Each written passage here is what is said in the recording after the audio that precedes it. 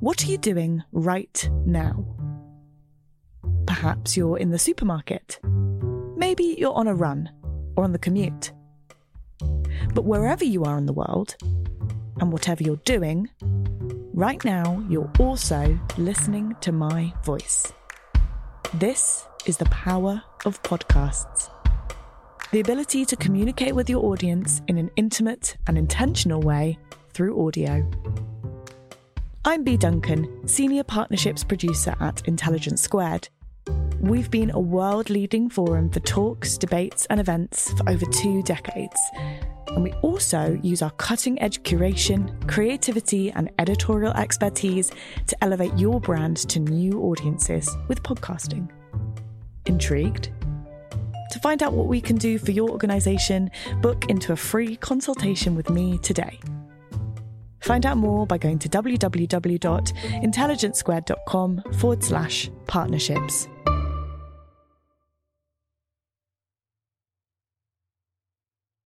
Welcome to Iraq Legacy of War, brought to you by Intelligence Squared. I'm producer Catherine Hughes.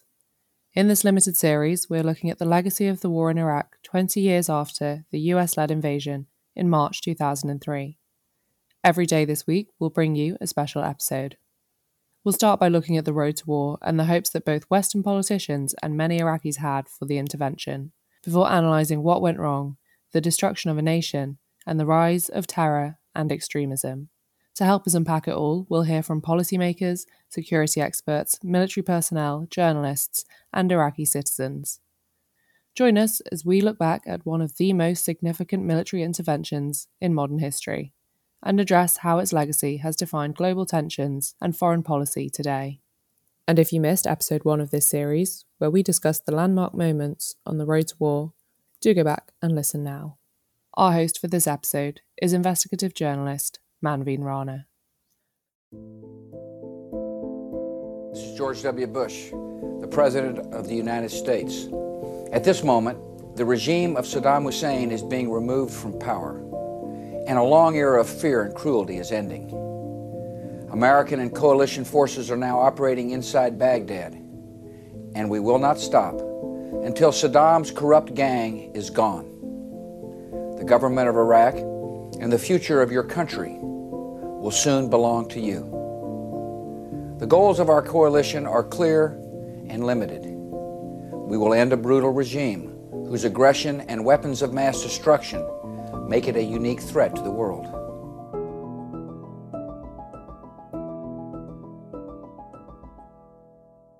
In this episode of the podcast, we'll be looking at what happened in Iraq once the Americans and the British arrived, why the transfer of power was a far from smooth operation, and what else went wrong in what should have been the mission for liberation.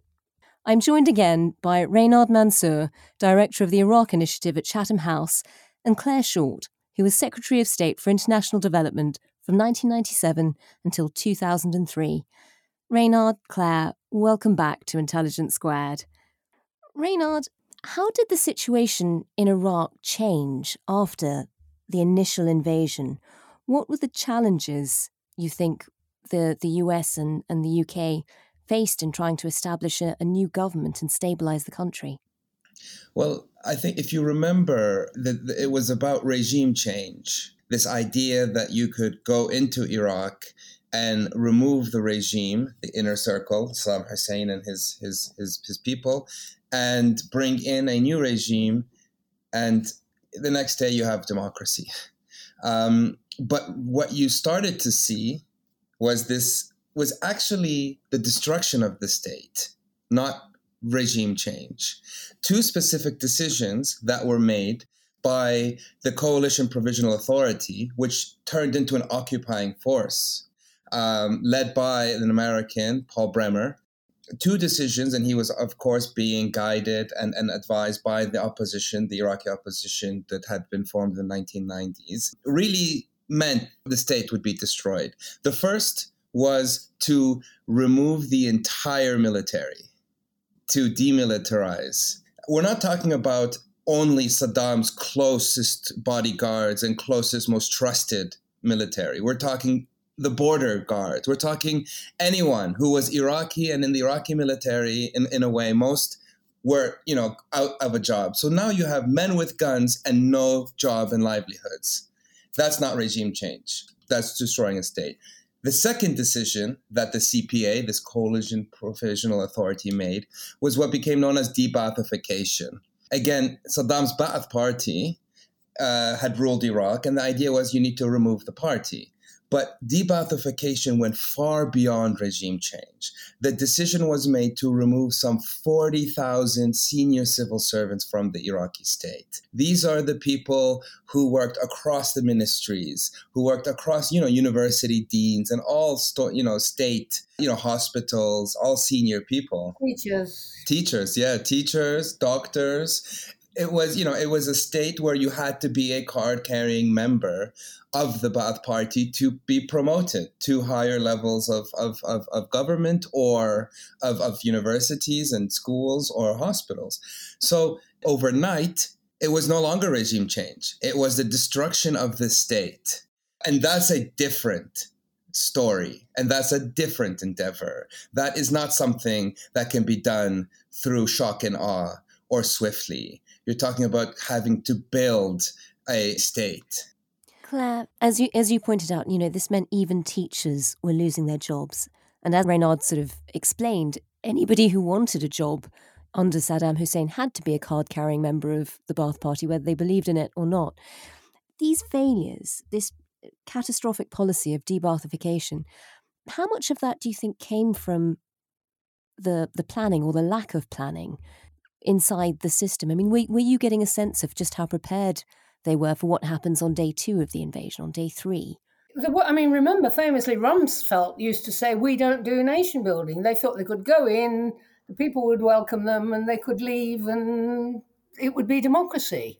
Naive and silly, and doesn't look at any kind of historical examples. Even little Sierra Leone, you have to rebuild the institutions of a state, to give people a chance to have a better future. And take the British military. They were both meant to be coming in through Turkey. Then Turkey voted not to let them in. So at the last minute, they're coming in through the south. And they say they'll take over Basra. We are telling them, this is from the Department for International Development, you will have a responsibility as the occupying power to make sure people are fed and they've got water and electricity. And the British military are panicking and ordering food. That's how, and it was all at the last minute. It's unbelievable how disgracefully disorganised it all was. And, Britain couldn't cope in Basra. It had to run away and couldn't keep order there. The British troops were withdrawn and we got out quite quickly. Of course, we put an official into the Coalition Provisional Authority, but they were very much under the thumb of the American decision-making. And Claire, just remind us what happened in Basra, because that will be remembered for generations to come as a huge failure for the British military. Absolutely. Well, Britain was meant to occupy Basra and thought it had a historical role there, and the people were hostile and they couldn't keep order and they ran away. The British troops had to scuttle. They couldn't control it. That's what happened. Because there was so much mess in Iraq, it didn't get all the notice it should have got. It was shameful. It was humiliating. But that's what happened. Reynard, on the ground, you've got suddenly not just the invasion that gets rid of Saddam Hussein, but suddenly you have troops on the streets. You have them sometimes behaving badly or at least out of fear. You also have, as you've explained, ordinary people losing their jobs across the board. That moment of hope when losing Saddam might have meant something better is very quickly destroyed in mass unemployment and people who are angry. Just tell us what it meant for ordinary Iraqis, how that first year or two of the invasion played out. It was, as I say, a complete transformation of anything they'd known. They became, there's been a book about this now, but they felt like strangers in their own country now. You had foreign troops, American troops, other troops, many of them just young men and women who don't speak the language, but who now have a huge amount of authority, and a lot of mistakes were made from these troops, right? I mean, it's the idea that troops and guns can lead to bring democracy on their own, I think, is something that we should learn from what happened in Iraq. Immediately, what you had was looting, and that was huge. I mean, the complete collapse of law and order, because you removed the police and the military and the security forces, people just began stealing. People began going in. You had criminality that came out. It was a complete mess. And I think that's why very quickly on, Iraqis realized that this occupation didn't have their best interests, and that there was this sort of chaos that came. I wanted to say, though, we often think of these as big mistakes that were a consequence of poor planning. But if you think about who finally benefited, and I spent a lot of time in the last years doing sort of research on the history of this. If you look at the opposition, right? So they had now come to Baghdad, a city that, had become to some extent foreign to them. They had not been there for decades. They needed to make big changes, right? So they made certain decisions to empower themselves. The new Iraq wasn't necessarily to serve the people. It was to empower a new elite coming from abroad. And keep in mind that Iraq just had a new prime minister in 2022, Mohammed Shia Sudani. He's the first prime minister to have been born and raised in Iraq. Every other previous prime minister came from abroad, right? So that's the extent of this new elite who came in after 2003. They form a governing council, which is, again, working with the CPA, and most of them are these exiles that have come to Baghdad to govern. So how does one make a political system where they don't really know the people in their constituencies? You make it based on identity. And this is where sectarianism starts to seep into the equation. Yes, Iraq has Sunni, Shia, Kurdish, Arab, Christian, many different ethnicities. But for many Iraqis before 2003, that wasn't a political question. That wasn't a military question.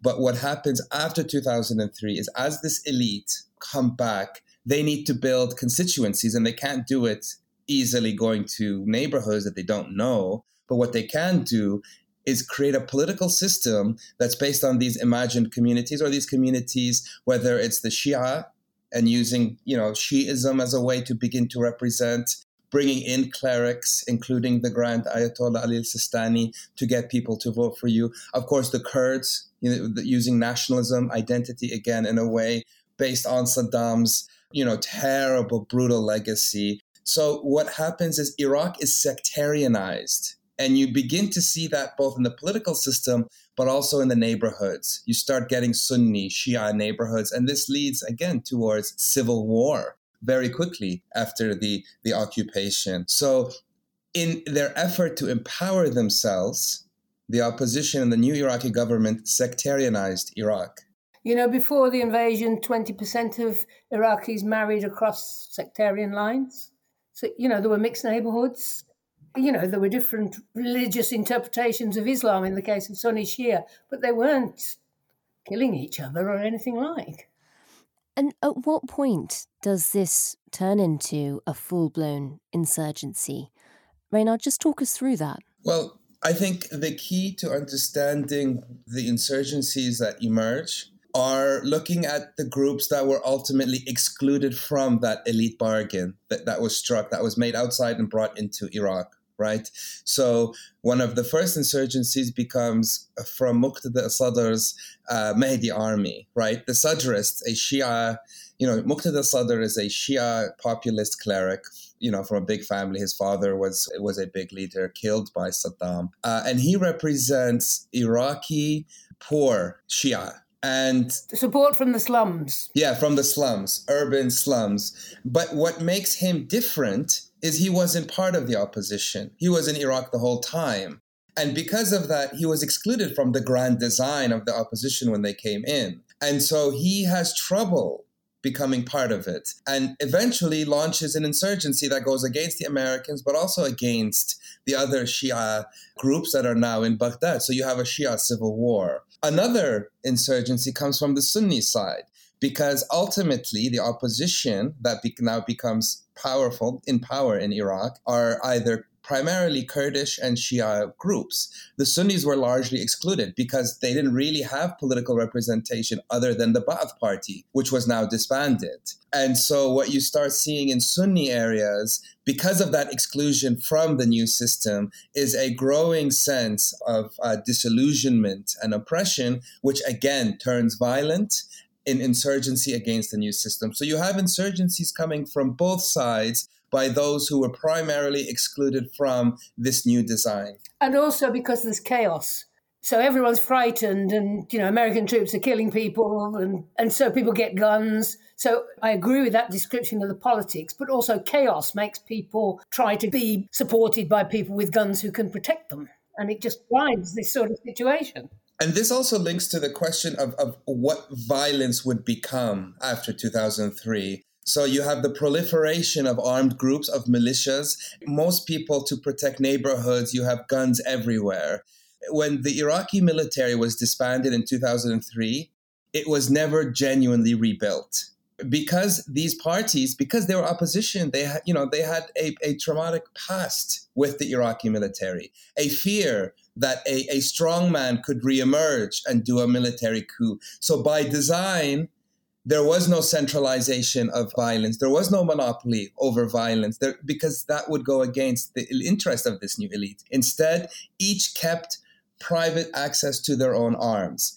Whether it was Shia groups, Sunni groups, Kurdish groups, all of them refused to give up their arms to the government. Instead, they decided we need to keep our arms close to us. What I mean, keep our weapons close to us in case another strongman emerges. And so this patchwork of the security sector makes Iraq way more violent after 2003. And do you think there's anything that the Americans and the British could have done in order to stop sectarianism becoming such a problem? As Claire pointed out, before the invasion, people intermarried. Saddam's government had people of different religions in it. Is there a way that they could have controlled the outcome? They could have ensured that sectarianism wasn't the thing that was ripping the country apart. Well, ironically, the idea of sectarianism was linked to this idea of representation, right? There was this picture painted that Saddam was this Sunni leader who had oppressed the Kurds and who had oppressed the Shia. And so the political system, to be democratic, had to be based on identities. That was the only way to ensure that all sides would have representation. But of course, that's not what happened. Instead, the small group of elite was able to instrumentalize those identities to control people. And that's where sectarianism starts coming in. Now, when it comes to the US, the UK, the CPA, let's also remember that despite the sort of mission accomplished announcement by President Bush 6 weeks after the invasion, they were now in a completely different game. This wasn't, as I say, regime change anymore. This was creating a new state. But they didn't have the patience for that. Well, not creating a state, creating chaos. I mean, once you have chaos, how do you ever get it back? Yes, exactly. And Claire, for you, looking back now, what do you think were the key failures of Britain and America at the time in going in, in planning for the occupation as well as the invasion? First of all, invasion wasn't necessarily the only way of getting rid of Saddam Hussein. And I make the example of Milosevic. And if he could have been indicted as a war criminal and the people of Iraq invited to hand him over, who knows what would have happened, because as has been said, he wasn't at all popular. So we should have explored different possibilities. And then I don't think there should have been a military occupation. If it really was an action to liberate the people of Iraq, it should have been a UN-led international force, not Americans, not British. And the first thing you have to keep is order and keep people fed and having water and electricity and keep some order in the country. I mean, thinking that you just destroy all the institutions, the military, the police, the education, the hospital, the doctors and so on, because they were members of the Ba'ath Party. That is just, this isn't complicated. This is just a disastrous series of decisions that shows they really didn't know what they were doing. And they weren't talking to local people. They had, as has been said, they had their out-of-date people from outside. And the chaos came very quickly. And then, lots of American troops were scared. They kept shooting people. And then you remember the Abu Ghraib and those horrendous sexual torture pictures? Remind us again of what we learned about what happened at Abu Ghraib and just how much anger it caused here at the time. Well, they arrested people, of course, that they saw as being resistant to them. And then we got these pictures of revolting sexual torture. I mean, do you remember? We all saw the pictures. It was just unbearable and so disgraceful. And of course, out of that, you get the birth of Islamist movements and ISIS out of pure fury. And so we get something that destabilises not just Iraq, but the wider region and the world.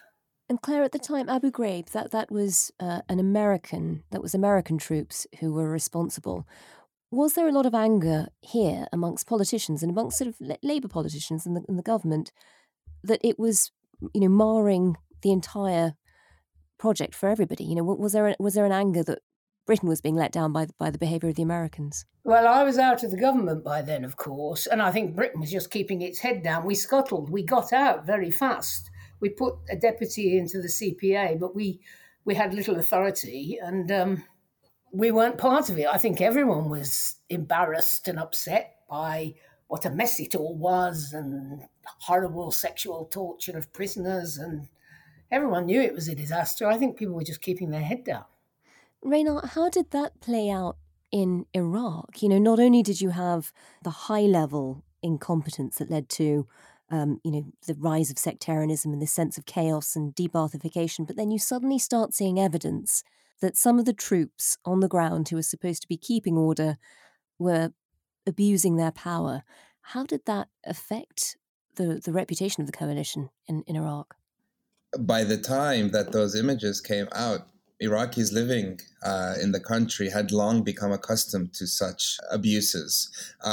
Stories of soldiers shooting civilians, stories of abuses in prisons, torture were very common, and these stories were being told around. And this is why, another reason why many Iraqis began to resist the occupation. And they said, these are our so-called liberators. This is what they're doing. So it was, of course, a tragedy and a huge, huge outrage that came out of it. But by the time it came out, it was very well known by Iraqis that this was the America that was now occupying their country.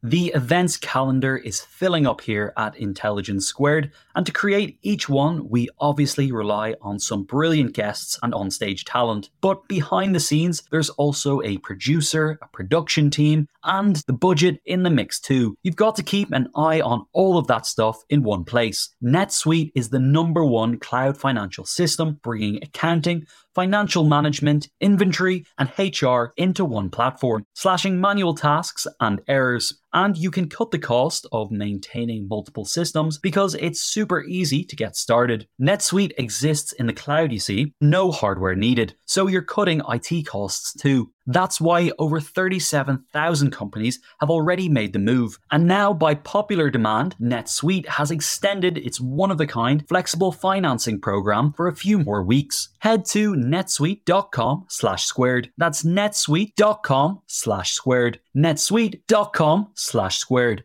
Sponsoring the show for this episode is Marquee TV. Marquee TV is a streaming service with a difference. It's bringing you the top tier of performing arts straight into your living room or onto your device. So think dance, theatre, music, anything you might find in the West End, Broadway, or maybe a cool little experimental space too, but saving you the cost of a few tickets as well. I've got happily a bit lost in their vast library of performances, exclusive interviews, and behind-the-scenes content. Choreographer Jonathan Watkins' interpretation of George Orwell's classic 1984 was pretty cool, and I love the dance piece Sutra, inspired by the skills of Buddhist Shaolin monks. And we've got a special treat for our listeners. Marquee TV offers 3 months of access for just 99 cents. That's right, 3 months for only 99 cents. With the code SQUARED, simply visit marquee.tv and use the promo code SQUARED to dive into the world of arts like never before. Bring the arts home with Marquee TV. And just talk us through, by then, you not only have different factions within Iraq that are starting to cause problems, but you've started to see how the chaos in Iraq is also starting to cause problems regionally, and you have some of Iraq's neighbours who are joining in. Talk us through some of the regional tensions that were rising. Well, I think the biggest regional change that the invasion of Iraq unleashed was the emergence of Iran's influence in the region. Many say that the US and the UK and those that invaded Iraq gave Iran a very strategic victory, a gift, because Saddam was a huge problem for Iran. They fought an 8-year war, and you remove Saddam, and in his place, you bring these opposition figures, many of whom had spent their years in opposition in Iran, some of whom were created, some of these parties were actually created in Iran. So Iran becomes a very powerful player, the most powerful player in Iraq after 2003, and to this day remains the strongest influence. And it's sort of, guided by that legacy of the 8-year war, will continue to keep that influence to ensure that Iraq never becomes either too strong so that they have a neighbor, a conflict with a neighbor, but also not too weak so that the chaos that leads to ISIS could ever come again. So, and Iran, of course, moves on at that time to gain more regional power across. It uses Iraq and the wealth of Iraq in a way over the years to become more powerful regionally. But also the chaos spreads across the Syrian border, and the new angry Islamist movements taking power, bombing, killing, extreme cultish behavior, beheading, all that's spreading across as a consequence of the chaos and the anger. Yeah, and we will look at the rise of extremism later in this series. But Claire, for you, in Britain at the time, we're starting to see the occupation going very badly. We're starting to see a failure for the British Army in Basra. Clearly, things are only getting worse. And then there's also the distraction of another war. How much do you think the divided attention between Iraq and Afghanistan made it even harder to produce any kind of good in either country? Well, the point that's made and that President Obama used to make, because there was no crisis in Iraq that meant there had to be some immediate action and immediate military action, it would have been possible to try and stabilise Afghanistan and make more progress there before doing anything in Iraq. But instead, you've got two destabilised countries with an angry Islamist movement spreading across the region and the world. But that was a choice, a policy choice. There was no urgency. It's hubris. You have to say, America thought this is our unipolar moment. We are the greatest power in the world. We can do what we like wherever we like. And Britain must always go with America because that's the only thing that makes us important. I mean, that's Britain's foreign policy, really. Reynard, for you, watching how the occupation was playing out, what did you make of the media coverage of it? Did you feel it was accurate, or did you feel like it sort of fell into any particular narratives? Well, of course, it's very difficult to cover a war, when you have chaos and lack of access. And a lot of the Western media, their sources often would come from the US, the CPA, the UK, the UN. So what you end up having are journalists who don't know much about Iraq, who before going in get these briefings that are given to them by either the U.S. State Department or, the government's part of this Coalition Provisional Authority. And so some of the narratives, and this becomes very influential, but some of the narratives on Iraq, such as it is this Sunni Shia sectarian country, are come from the media because this is what they're being told by the CPA, by the governing council. And so, that question, are you Sunni or Shia? Are you Kurdish or Arab? Which wasn't really a question before, becomes the question for journalists trying to understand Iraq. And of course, that leads to a different understanding of Iraqis. So, someone like myself, traveling around the world afterwards, when people ask where your identities and you bring up Iraq, one of the things that people know about Iraq is that it's sectarian, is that it's Sunni Shia. And that, I think, as we revisit the history, we begin to see was one of the problems of journalists. I think that journalists did a lot of courageous things at the time. I think that journalists were trying to hold to account, especially on the weapons of mass destruction and the legalities of the war. I think not to say journalists were completely wrong, but there are just, it's a very complex society, and you're there during a war where you have limited access, right? If you even, trying to go out of the green zone to meet people becomes very difficult. This has always been an issue. And because of that, I think there are consequences to reporting. There's another point to make about the media, which is certainly in the UK, it was overwhelmingly pro-going to war. What's being discussed now is the reporting of the chaos and why it happened and what was going on inside the country. But the drumbeat of going to war, the British media went with the government story. There was very little questioning. Well, Claire, you say that, but at the time the BBC did question some of the dossier that they were shown in terms of the intelligence around it. And got into terrible trouble, attacked by Alistair Campbell. Remind us of that. Remind us of the war that broke out there. Well, there was Dr. Kelly, who knew about WMD inspections in Iraq, and he was put under pressure to give evidence to a select committee, and it had been implied that he'd said it was clear there wasn't such WMD and so on.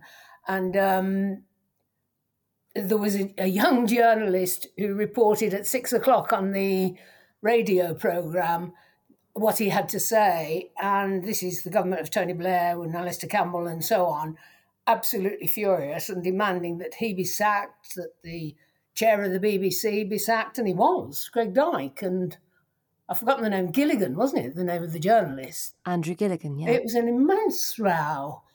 And what Dr. Kelly was saying was basically well-informed. It was an enormously odd thing. Did it become a moment where, in Britain, you had to follow a particular narrative?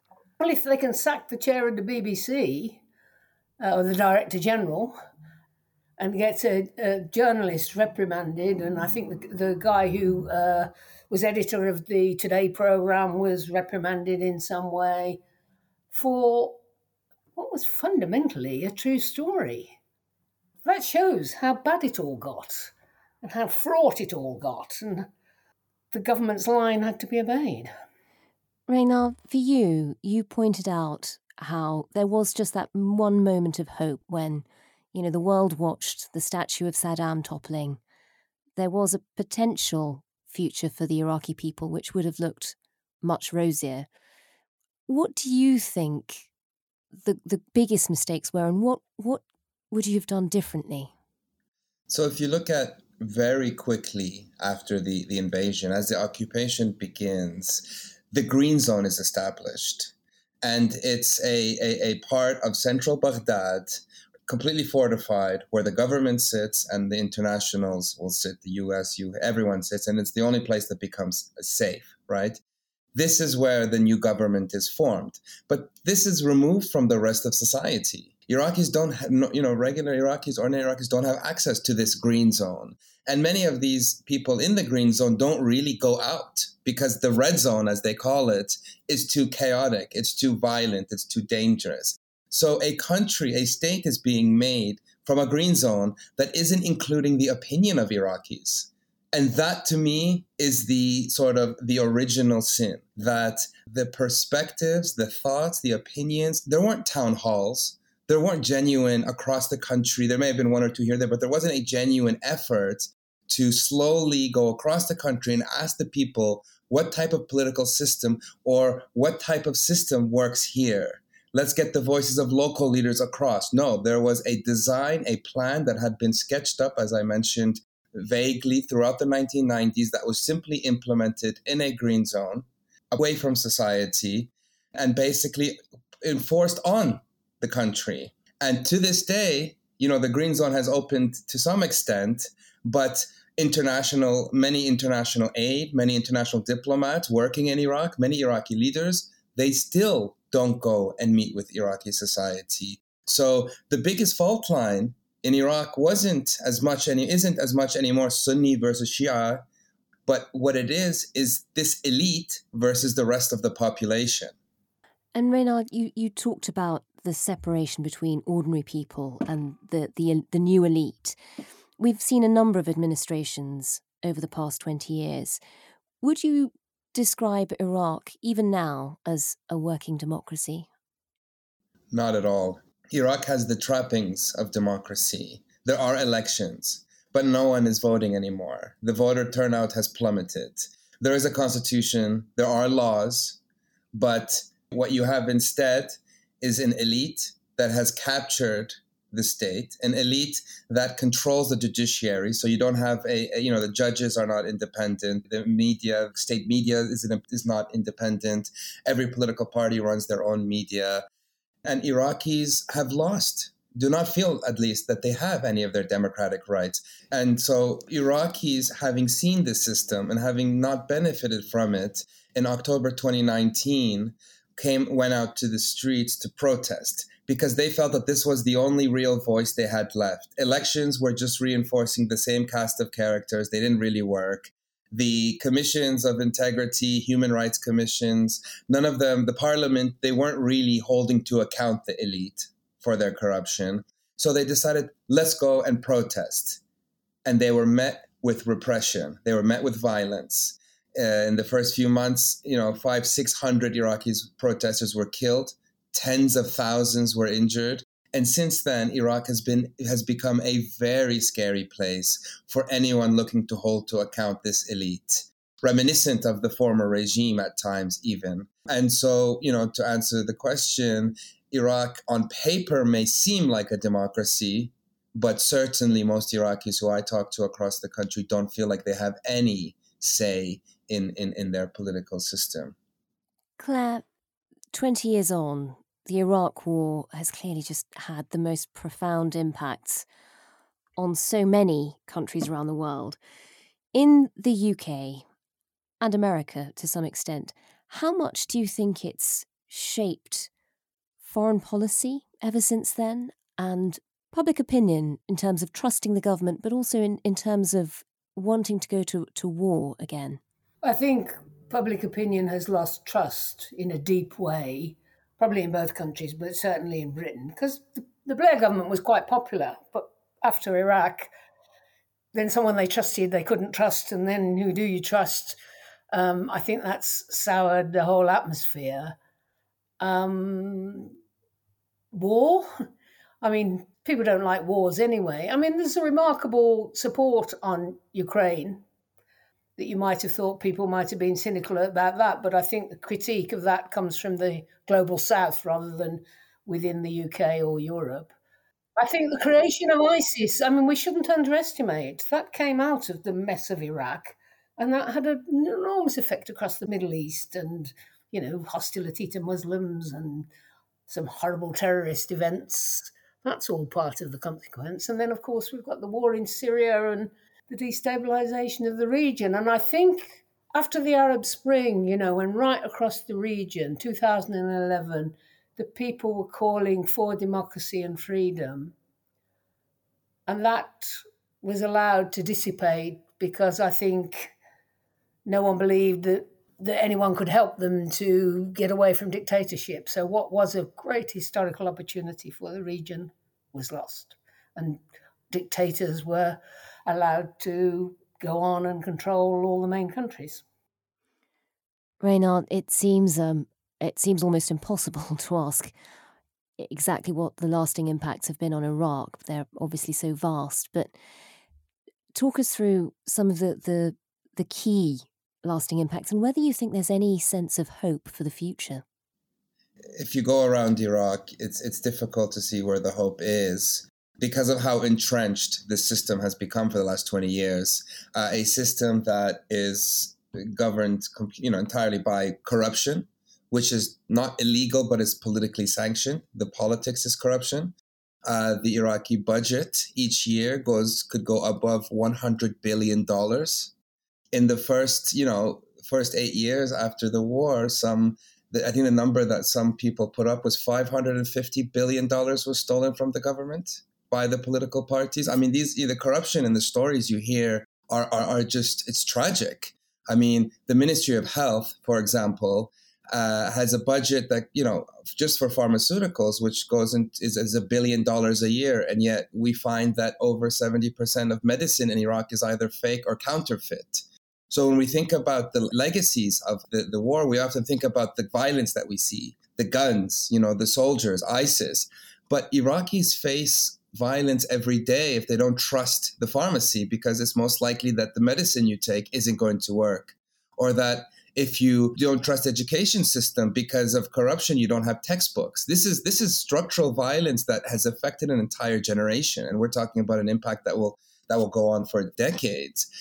Where there is hope is in the demographics. So almost 2/3 of Iraqis are under the age of 25, which means that they don't remember anything before 2003. And they try in many different ways to fight for a better future. I mentioned through protests. Iraq has one of the largest growth rates. Each year, more and more Iraqis enter the job force and don't find jobs. This will be the pressure that will exert itself on that corrupt system that is harming Iraqis every day. But in the meantime, it's going to be, as we've seen, a continued bloody and violent system until something new can come. It's really hard to see where that would come from in the sort of short to medium term. Are there any reasons for optimism? I think the youth. These are Iraqis, Baghdad, Basra, Mosul, you go now, and they're trying things. You have huge tech startups. You have huge environmental NGOs that they're starting up. They are trying to, they understand what they've been born into, and they don't remember anything before, but they're still trying and they're not giving up. And we did have the Arab Spring before. Maybe a movement across the region will come again of the youth saying we want a better future. I mean, 2011 was remarkable. It failed, but if you look at the history of Europe, there were revolutions that failed, but in the end they succeeded. So you can't see any immediate hope, but change will come. It always does. Yeah, and I think exactly that. There's a remarkable bravery to the youth across Iraq who, knowing that they might be killed or jailed or kidnapped, are still pushing. And I think that's right. We can't expect change from protests overnight, but a continued movement of a group of Iraqis and a growing group of, the population of Iraq will double, soon from what it was in 2003. This growing demographic social pressure, I know will continue to call for accountability, to call for transparency, and be very brave. And I think that's a very scary thought, that you have this happening. But, you do at times feel hope that people aren't just completely giving up, given what they've been through. At least there's some reason for hope. Thank you both so much. That was Reynard Mansour and Claire Short. This was episode 2 of the Intelligence Squared miniseries, Legacy of War. Join us again for episode 3 when Reynard returns with the award-winning Iraqi journalist Gaith Abdul-Ahad to explore how he became a stranger in his own war-torn city. I'm Manveen Rana. Thanks again for joining us. Thanks for joining us on this episode of Iraq, Legacy of War, a mini-series by Intelligence Squared. Join us for the next episode of the series, where we'll be discussing the destruction and disappearance of a nation.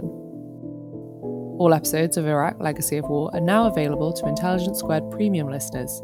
If you would like to hear the rest of this series now, ad-free, please subscribe in the link in the show description. This series was produced by Farah Jassat and Catherine Hughes, with artwork and editing from Catherine Hughes.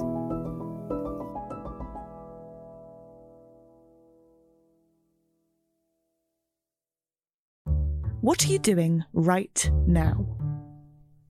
Perhaps you're in the supermarket. Maybe you're on a run or on the commute.